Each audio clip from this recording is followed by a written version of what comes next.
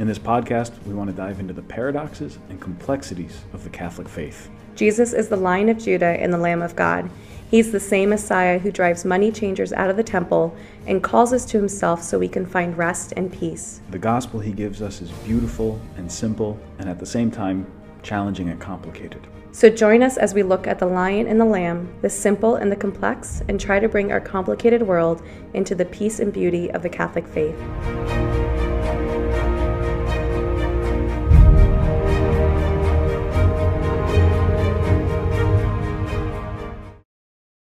Okay, so you're trying to out hipster me today. I can see that. Yeah. I'm okay with it. That's fine. Paula's got her cool knit beanie. This is the third different beanie I have seen you with this week. Yeah. Which is pretty great. You've noticed. Oh my yeah. gosh. Oh yeah. Cool, because What? they're cool. It's the season, right? With the cold and everything. Yeah. So the beanies make perfect sense. And then the glasses, those are new. You're noticing a lot of things about me this Yeah. week. Yeah. Well, I know the glasses are new. Yeah. And yours are real. Yes. they're Mine, not- these are fake. This is just a joke. I'm just trying to be hipster, but you actually are.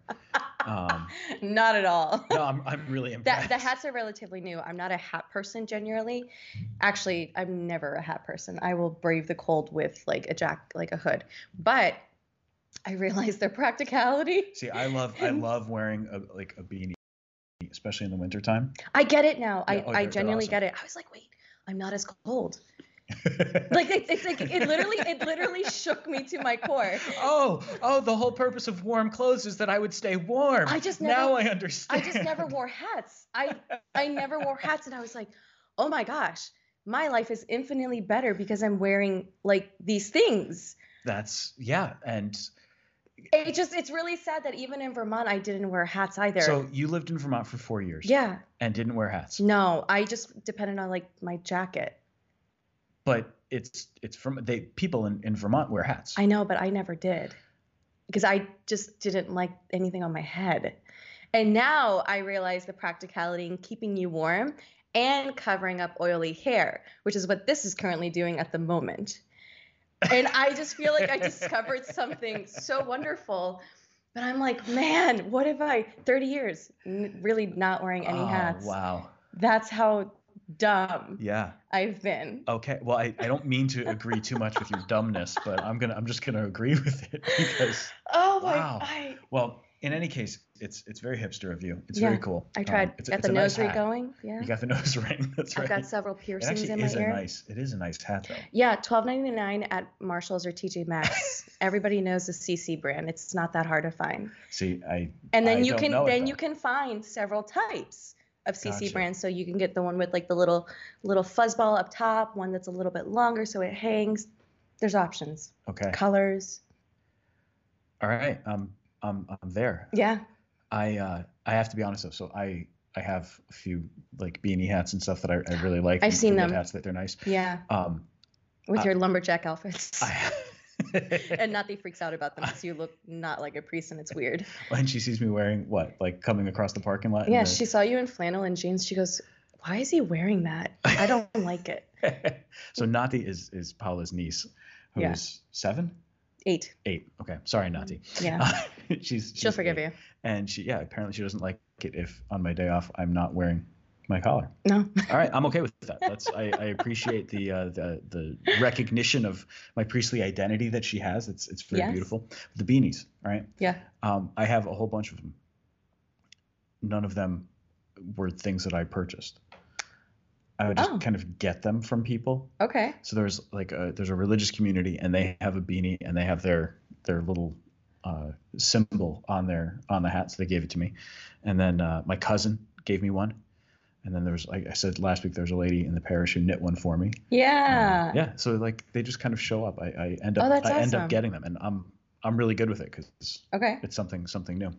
That's cool. Yeah. Well, so we got snow on the ground right now as I we're love recording this, which is very nice. It's beautiful. I'm hoping that there will be more snow this winter, and I know a lot of people think that I'm an insane person for wanting that. No, I'm praying for it. So the both of us. I think it's just it's so good. It's so nice to have. It makes winter worth it. Absolutely. Yeah. All right, I want to talk about something. Sure. We're going to talk about St. Joseph. Yeah. Because Pope Francis, as we're recording this, it was just 2 weeks ago, I think, that Pope Francis declared the year for St. Joseph. It's very exciting. Everybody blew up on me about this. I was really excited. So the apostolic letter Patris Corde is what he titled his letter, calling for the year of St. Joseph. Patris Corde means with a father's heart. So the heart of a father is how Joseph lives his life. He talks about the expression ite ad Yosef, and that's the title of this episode. You don't know that yet, but that's going to be the title of the episode. Anything. So if you're looking at the episode title and wondering what ite ad Iosef means, it's ite ad Yosef, which is Latin for go to Joseph. And this is a really exciting thing. In fact, I mentioned this before, that Patris Corde, I think, is my favorite thing that Pope Francis has written. You did. You mentioned last week. Of all the stuff that he writes, I don't really like his writing style in general, but this one just hits home, and it's really beautiful. I think he does a great job, the Holy Father, just bringing in these beautiful reflections on fatherhood, on the scriptures and what scripture says, and drawing different things out. So we're going to talk a little bit about some of the cool things that I found in this. Paula, of course, was supposed to read this ahead of our. He walked in this morning. He's like, "Oh, I knew I forgot to do something." You know, when you walk into class and you totally forgot to do an assignment or a project, that's what came rushing through my heart.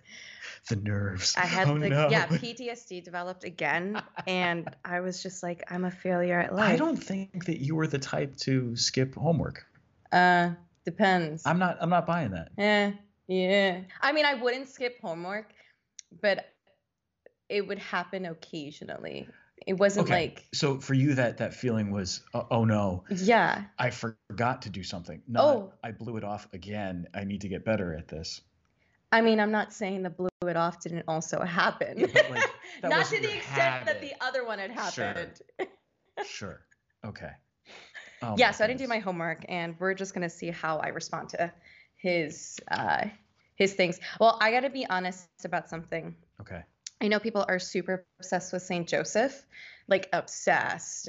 They love praying, having novenas towards him, interceding for him. I genuinely don't have a relationship with Joseph. Okay. So it's weird. So for me, everybody's super excited. Oh my gosh, it's the year of St. Joseph. I don't personally really get it because I've never had a supernatural relationship with him like I do with other saints. Okay, well this is going to be a good year for you then. This is interesting. It's going to be a good year for you, and this is why you need to read Patris Corde. So this is shame me into reading it. Exactly. No, this is why you need to read it, because there's actually a ton in here that's going to bring St. Joseph alive for you. Because St. Joseph is silent in Scripture, right? He doesn't say anything. But when you reflect, as Pope Francis has done in this letter, when you start reflecting on it, you're going to see a lot of really cool things about Joseph. So Francis lists 5 particular fatherly characteristics of St. Joseph. Okay. And we're going to get into those 5 characteristics. Okay. But before that, he just kind of explains why he's writing this, so that he's wanted to for a long time. And in particular, the pandemic has caused this to really be on his heart and on his mind. Yeah. And he highlights a few different things. He says, first of all, that Joseph had the courage to become the legal father of Jesus, and he gave the name. So to Joseph was entrusted the responsibility of giving the name that the angel had told Mary to give to the child. And so it's Joseph who names Jesus. And to name someone in Scripture, you know the significance of naming someone in Scripture. Yeah, I mean, it's you are theirs. You're theirs, and there's a relationship. Yeah. So when God gives the name to when God gives a new name to Abraham, and he gives the new name to Jacob, by giving these new names, it signifies a particular relationship. There's something now new about that connection. It's not just I call myself this, but now I am called. And the mission is also given too. Exactly. The name signifies the mission. Yeah. Right. So we have Joseph first taking on that courageous act of giving Jesus the name, which establishes a relationship. Then we see him and Mary obedient to the law. They go to the temple, they make their offerings. We see them living as a foreigner because they flee to Egypt. We see them living a hidden life in Nazareth, far away from everything. And then Francis points out that besides the Blessed Mother, there is no saint mentioned more often in papal magisterial documents than St. Joseph, which I didn't realize. I had no idea about that. He's barely mentioned in Scripture. Right. He only okay. like I think in Matthew's gospel 4 times, Luke's gospel 4 times, something like that. There's a very small number of places, but these, nevertheless, this is so important. So Francis writes this. He says, each of us can discover in Joseph, the man who goes unnoticed, a daily, discreet, and hidden presence, an intercessor, a support, and a guide in times of trouble. St. Joseph reminds us that those who appear hidden or in the shadows can play an incomparable role in the history of salvation, which is really cool. So then he gets into the 5 different characteristics of St. Joseph. So first, a beloved father.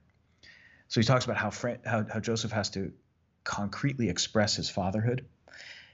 And so even though he's not a biological father, how his fatherhood is expressed. He devotes himself completely to caring for Jesus and Mary. Everything about what he's doing is a gift.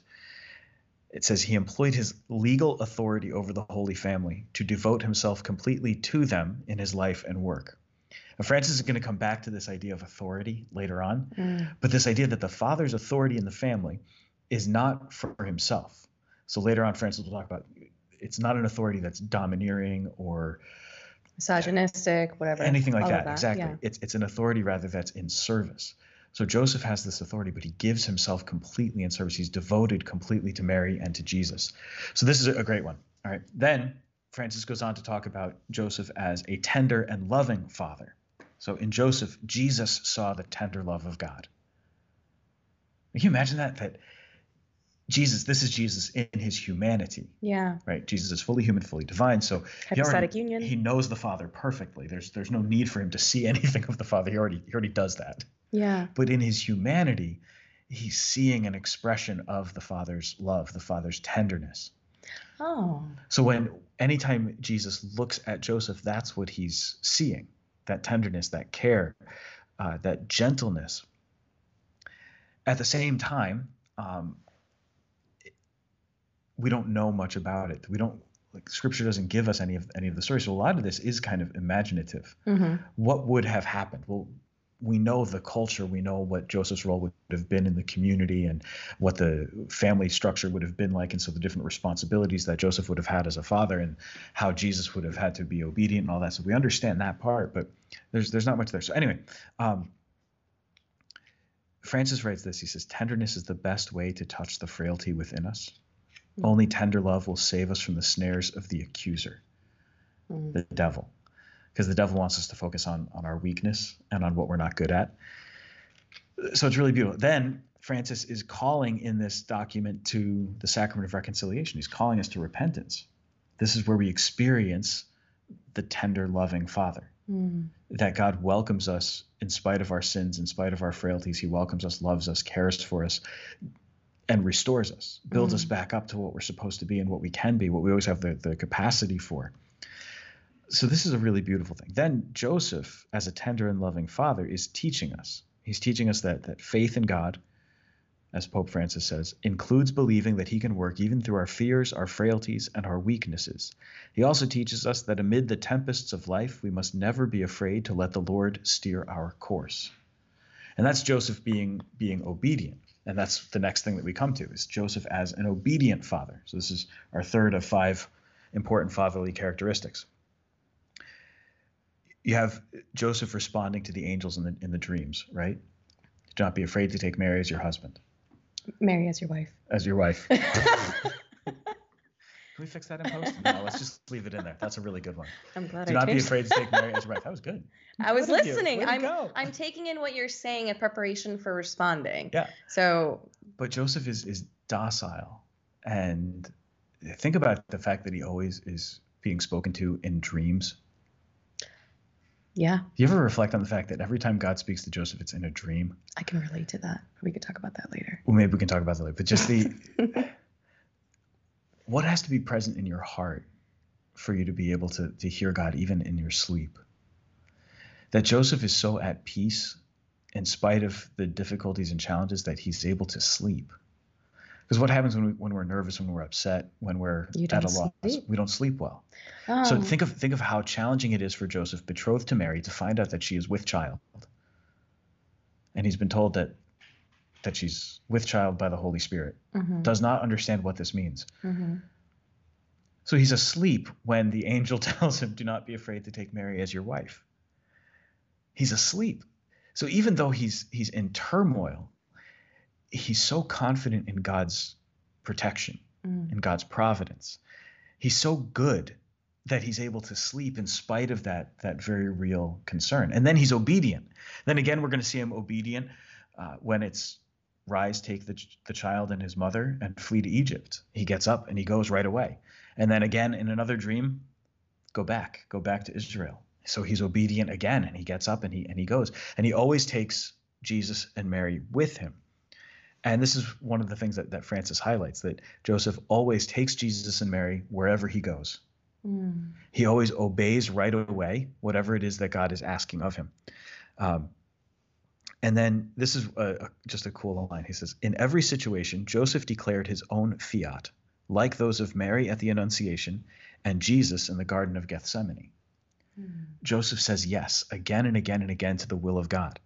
And that's the key for us if we're going to walk the Christian path, if we're going to strive for holiness in life, we have to say yes to God. Right? Okay. Now, what do you think about this? The accepting father. This is the next one. And this is where, from Joseph, we learn discernment. Joseph accepted Mary unconditionally. He trusted the angel's words. Right? God helped him by enlightening his judgment, Francis says. Joseph set aside his own ideas in order to accept the course of events, and mysterious as they seemed, to embrace them, to take responsibility for them, and make them part of his own history. Okay. This part, I think this part was the most challenging for me, this little section of Joseph as an accepting father. Because there was this part of me, and I'm still kind of wrestling with the idea, so I want to get your thoughts. Okay. He says that Joseph allows the things that are happening, he accepts them as they are, and he allows them to become part of his history. Now, there's this little part of me that says, is that just being too docile to outside forces? Is there not a responsibility on Joseph's part to stand up, do something, to take some kind of action? Like if I sit back and just say, well, this is what's happening, so it must be God's will, it must be God's plan, you're going to tell me that I'm off. I'm not right about that. It can't just, everything isn't just part of God's plan. There are certain things that I have to do differently, or I have to approach differently. I have to take action sometimes to correct mistakes or to correct things that are going wrong in the world. If I see a situation that's bad, I have to say so. I can't just allow it to keep going on, right? But Francis is saying that Joseph is not just resigned, he has hope, he has courage, but he allows these things to happen, and he goes with them.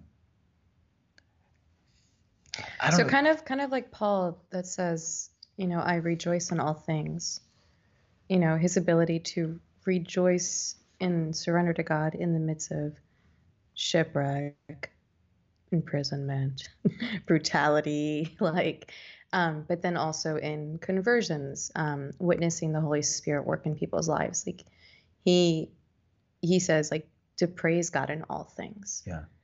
So G.K. Chesterton says that a dead body goes with the current, but it takes a living body to go against the current.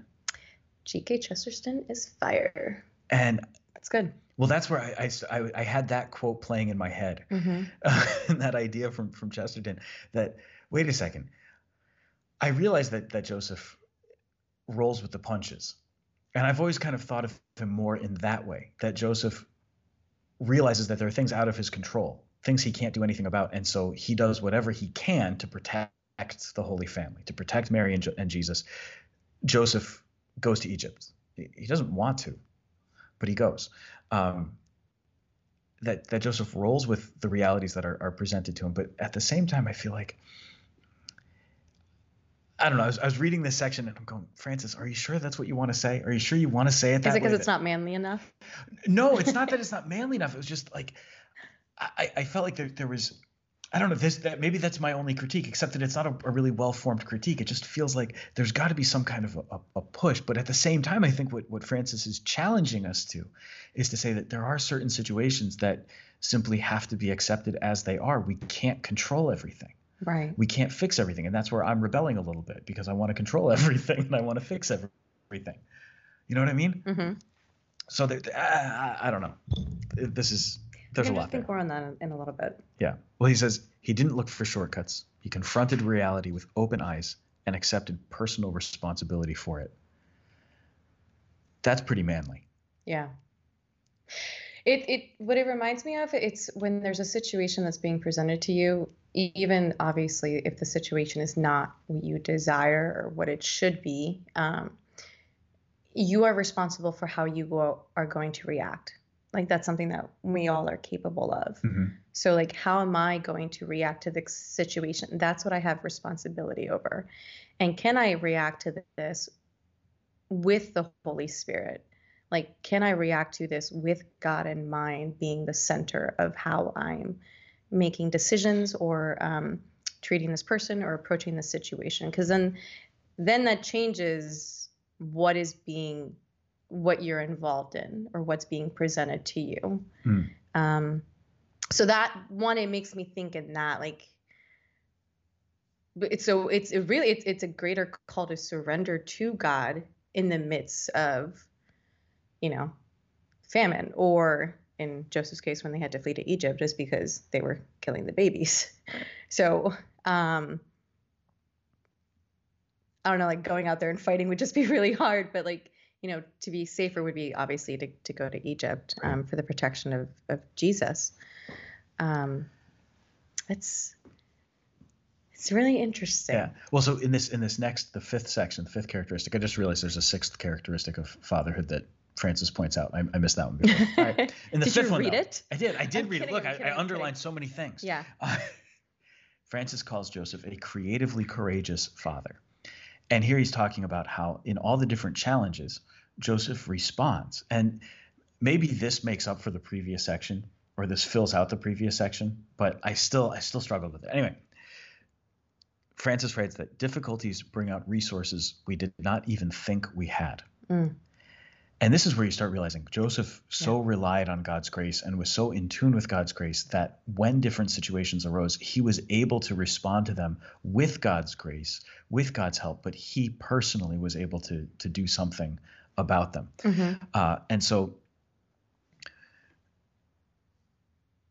Francis writes, this is so good. I'm sorry. It's so good. He says, a superficial reading of these stories, meaning the stories of Joseph's life, can often give the impression that the world is at the mercy of the strong and mighty.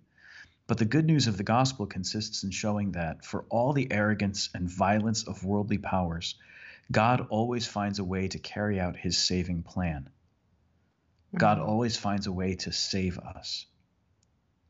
If at times God seems not to help us, surely this does not mean that we have been abandoned, but instead are being trusted to plan, to be creative, and to find solutions ourselves. I love that. Okay, now I've got thoughts. Right? Like a lot more thoughts. Keep going, but no, because this is the cool thing. So then Francis writes about this. I said we would come to this later on. At the end of every account in which Joseph plays a role, the gospel tells us that he gets up, takes the child and his mother, and does what God commanded him. Indeed, Jesus and Mary, his mother, are the most precious treasure of our faith. All right, Joseph is obedient to God, but then he does something. Yeah. God tells him, take the child and his mother and flee to Egypt. And he does. But along the way, like, how did they get there? What route did they take to get to Egypt? Where did they live once they got to Egypt? So it's kind of, okay, the one thing that I'm thinking about is discernment. Yep. Right? And I spent a couple years like discerning, and I remember going to confession because I was getting really mad at God, and the priest just smiled at me, and all he said was, enjoy the journey. And I was like, why would you say that? I just want to know my vocation. But he smiled and he said, enjoy the journey, because it was in the journey that I had to grow in certain virtues, and I had to receive certain graces that God wanted to give me, that it wasn't about simply, I just want to get to this point and ignore everything that happened, but it's that journey that took place between me discerning my vocation and me deciding to start that journey, that I experienced God more. I don't want to say more, But there were some things that he had to do in that time that he can only do in that time. And I can kind of think of this in a culture where I just want this response now, and you want to skip. Like, imagine if you just got married and you skipped the courtship and the dating and the engagement. Like, there's so much growing in that period. There's so much surrendering, maybe little fights here and there, but you're learning about each other and you're learning about what it's going to becoming one. Like, there's so much to that you don't just want to throw that out. Why are you laughing? I'm just like, because we talked the other day about this. I'm approaching the 20th anniversary of my last date. So imagine if you hadn't had the courtship. Like, sure. Sorry, I'm talking to the people who are listening. I know, I'm sorry. Okay, listeners. But you can relate to the discernment part. It's not all personal. It's about you. Thank you for yourselves, not for me. No, there's a lot to that. Okay, I'm really starting to understand Joseph a little bit more now based on what you've already shared with me. But he's a man who says yes to adventure with God. And Bishop Barron says that faith under God's providence is the willingness to risk to go on a great adventure. So can I be willing to risk going on an adventure, even though I don't know where it's going to take me? But look where it took Joseph. It took him to Egypt. It took him to all these places. When I think about my saying yes to my relationship with God at 18, I was like, all right, I'm ready to be committed to everything. And when people I would be asked, like, well, what's it like? It's like a roller coaster. You have your ups, your downs. You're like, when did that like spinning turn like get put in there? And it's incredible. It is the least boring experience of my life. If you think that church is boring, relationship with God is boring. I love what St. Jose Maria Escriva says. He says that if you're bored in prayer, it's not that it's boring. It's because you're boring. Like, we've like put God in a box and we've limited his power and his greatness and what he can do in our life, but it's because we're boring. And that hit me so hard. And I was like, oh, that's why I call him. It's such a weird thing to say, my slap in the face saint. But there are just certain saints who have sayings that just like put you in check. And Saint Jose Maria Escriva is literally one of those. And he has a book with all of these things called The Way, The Furrow, and The Forge, where you can buy on Amazon. But I keep it around because I just, sometimes I just need a pick me up or just like, hey, stop complaining, move on. But it truly makes me think of that. It's what journey am I saying yes to in my life that God wants to present? But it's in the journey that I'm going to grow into the saint that I'm called to be. Right on. And I don't regret like my past experiences and the things that I've done, because I've realized where God was in those moments, even if I didn't recognize it at the moment. But I can go back to past memories, past hurts, and be like, wow, no, God has redeemed this and has told a different story through grace now in this. So just think of Saint Jose Maria Escriva, right? Who are his patrons? I don't actually know. Jose. And Maria. Oh, well done. Joseph and Mary. Right? Yeah. You want to know why he's kicking your butt so hard? Oh, that's why. It's because Joseph and Mary are right there in everything that he's writing about and everything that he's saying. All right, here's the cool thing. So going from Joseph always obeying God's call in those dreams and immediately saying yes, taking Jesus and Mary and going wherever he's called. Francis asks this. We should always consider whether we ourselves are protecting Jesus and Mary, for they are also mysteriously entrusted to our own responsibility, care, and safekeeping. Like, we have a responsibility to care for Jesus and Mary as members of the church. This could be a whole other thing, talking about how we bring the faith to other people and how we safeguard, protect that faith, and how we defend it, how we interact with people when they're against us about something. I thought about this yesterday, that if I'm sometimes praying with other people, well, like sometimes, oh man, this is terrible. I'm like, Blessed Mother, I need to bring you up more in my conversations. Yeah. Because and I know how a lot of like other people of other faiths can be very hesitant towards it. And it's like, oh no, stop, idol worshiper. And it's like, no, this is your mother too. But I realize even my own, like, I noticed this when I was praying my rosary, like Our Lady was like, you got to bring my name up more. Yeah. Well, so here's where Francis gets really cool. I think this is maybe the most profound part. So he talks about how Jesus comes in vulnerability. Mm-hmm. He comes as a child and needs to be protected. Mary needs to be protected also. And so Joseph is the guardian of Jesus and Mary. But properly speaking, then, he is also called the guardian of the church. In this sense, St. Joseph could not be other than the guardian of the church, for the church is the continuation of the body of Christ in history, even as Mary's motherhood is reflected in the motherhood of the church. In his continued protection of the church, Joseph continues to protect the child and his mother. And we too, by our love for the church, continue to love the child and his mother. I actually was going to ask, why is Joseph the patron saint of the church? He's patron of the church for exactly that reason. Then think about what this means also, that the church being all embracing, all encompassing, and that particular call to care for the least of these, right? Then whenever the church cares for the least of these, those poor, needy, suffering people, those also are who Joseph is called to protect. So Joseph is invoked as protector of all of these different people. Okay. The last part, because we got to wrap up here. Okay. The last part is that Joseph is a working father. Oh, there's 7 parts. I totally messed up. I missed that one. I underlined so many things. I did read. I'm kidding. I know. I could see your underlines. I see your work. Okay. Joseph is a working father. So here Francis reaffirms the church's teaching on the dignity of labor and the dignity of work, and calls for us to make sure that, number one, we recognize the dignity of our own work, and that opportunities are made present, that we are called to make present for people, to make possible for people those opportunities to work. And then the father in the shadows, the idea that Joseph is behind the scenes. But this is fatherhood in its truest sense, that the father doesn't try to replace the son. The father doesn't try to replace his child or live vicariously through his child. There's always that danger of a father living vicariously through his child. So like you put the kid out there on whatever the sport is or the accomplishment is, and kind of living vicariously through the kid as though that's your accomplishment. It's not your accomplishment. It's your kid's accomplishment. Right. Celebrate the kid and what they've done.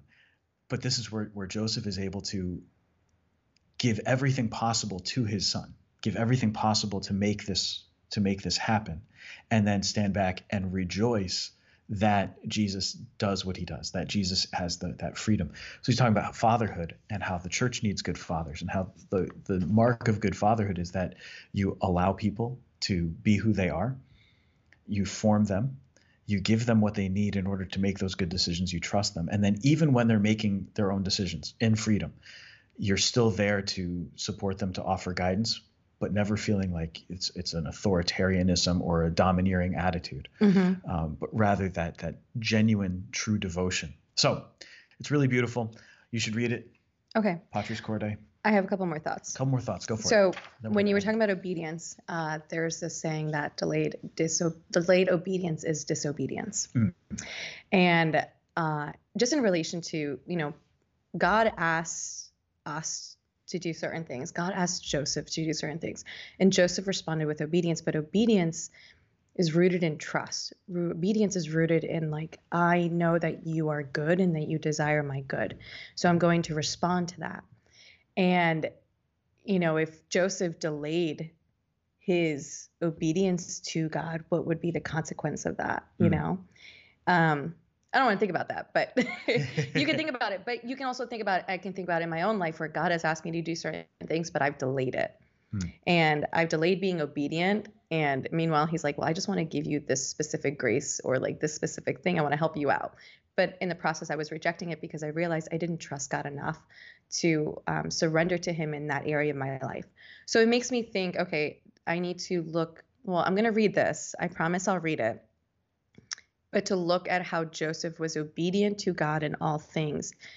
And, he made haste. He went. He didn't make excuses but this isn't the right time. This isn't this. There's never going to be a right time for anything. There really isn't. But what there is choice. We have free will, but we have the ability to choose. And our choosing allows us to walk in obedience, which gives room for grace and gives room to just live that with God. And then the other thing that I love, because you mentioned G.K. Chesterton, and I was thinking about this, is what, this adventure that God is calling us to kind of enter with what Joseph is doing. G.K. Chesterton says, Christianity has not been tried and found wanting. It has been found difficult and not tried. Like I said, it's a roller coaster. There are highs, there are lows. And I'm going to use another cliche term here, but the God of the mountains is also the God of the valleys. He's the same God. But if we're not willing to try, if we're not willing to choose to enter into the adventure, we're genuinely, honestly missing out on something here. Yeah. Because it's in that time that you are purified, that your desires are refined. You begin to ask, like, okay, did I really desire this more than I desired God? And it's necessary, because this is called sanctification. This is God purifying us and preparing us for heaven, where he is the center of it all. And so where does my heart need to be refined and purified? Where do my desires need to be refined and purified and made Christ-centered? So I'm actually now looking forward to the year of St. Joseph more than I was about 40 minutes ago. Yes, it's gonna be great. Yeah, and I think the other thing too is I guess I wasn't super excited, because I was like, well, I guess I don't know how to say it, but I carry like a lot of father wounds, and so it doesn't excite me more than like a mother figure does. Just based on like my own personal story. So this will be very interesting to enter into that with my own story, and then enter more into knowing and building a relationship with St. Joseph. So there we go. Yeah. Okay. So I always had a relationship with St. Joseph because I went to St. Joseph High School. Oh, right, you did. And so there's every year the homecoming talk at St. Joe's was "Come home to Joseph." Oh. And it was always a reflection on St. Joseph himself, but also on the school itself. So St. Joseph as the one who forms that home, and who is there, who's teaching, who's guiding, but who's kind of always present. But it's a quiet presence, in the same way that, the school that you went to forms you and is quietly. Stanford High. Man, if you're formed by Stanford High, we got some work to do. No, I'm just kidding. No, Stanford High, we were in the newspaper for so many bad things. Of but course. Continue. No, but so the idea of the high school being a community and a place where you have a family, where this is where you belong. This is a place that forms you and it helps to build you up. So that important stuff is all there. So the idea of come to Joseph, of course, go to Joseph goes all the way back to the Old Testament and Joseph in Egypt, and how his brothers were sent. Go to Joseph, whatever Joseph tells you, that's what you're going to do. Mm-hmm. And Joseph saves his brothers. Yeah. But this idea, go to Joseph. St. Joseph teaches us so much. So when we look at him in Scripture, read Patris Corde, because it's going to give you so much about what Joseph is, who Joseph is, why we need his intercession, why his example is valuable for us, what he teaches us about fatherhood, what he teaches us about our place in the church, and how we can go to him. So we're going to close with this prayer that Pope Francis includes at the end of his letter. Okay. All right? In the name of the Father, and of the Son, and of the Holy Spirit. Amen. Hail, guardian of the Redeemer, spouse of the Blessed Virgin Mary. To you God entrusted his only Son. In you Mary placed her trust. With you Christ became man. Blessed Joseph, to us too show yourself a father, and guide us in the path of life. Obtain for us grace, mercy, and courage, and defend us from every evil. Amen. Amen. In the name of the Father, and of the Son, and of the Holy Spirit. Amen. Happy Year of St. Joseph, everybody. I'm Father Sam Kachuba. And I'm Paula Peña. This is Roar Like the Lamb.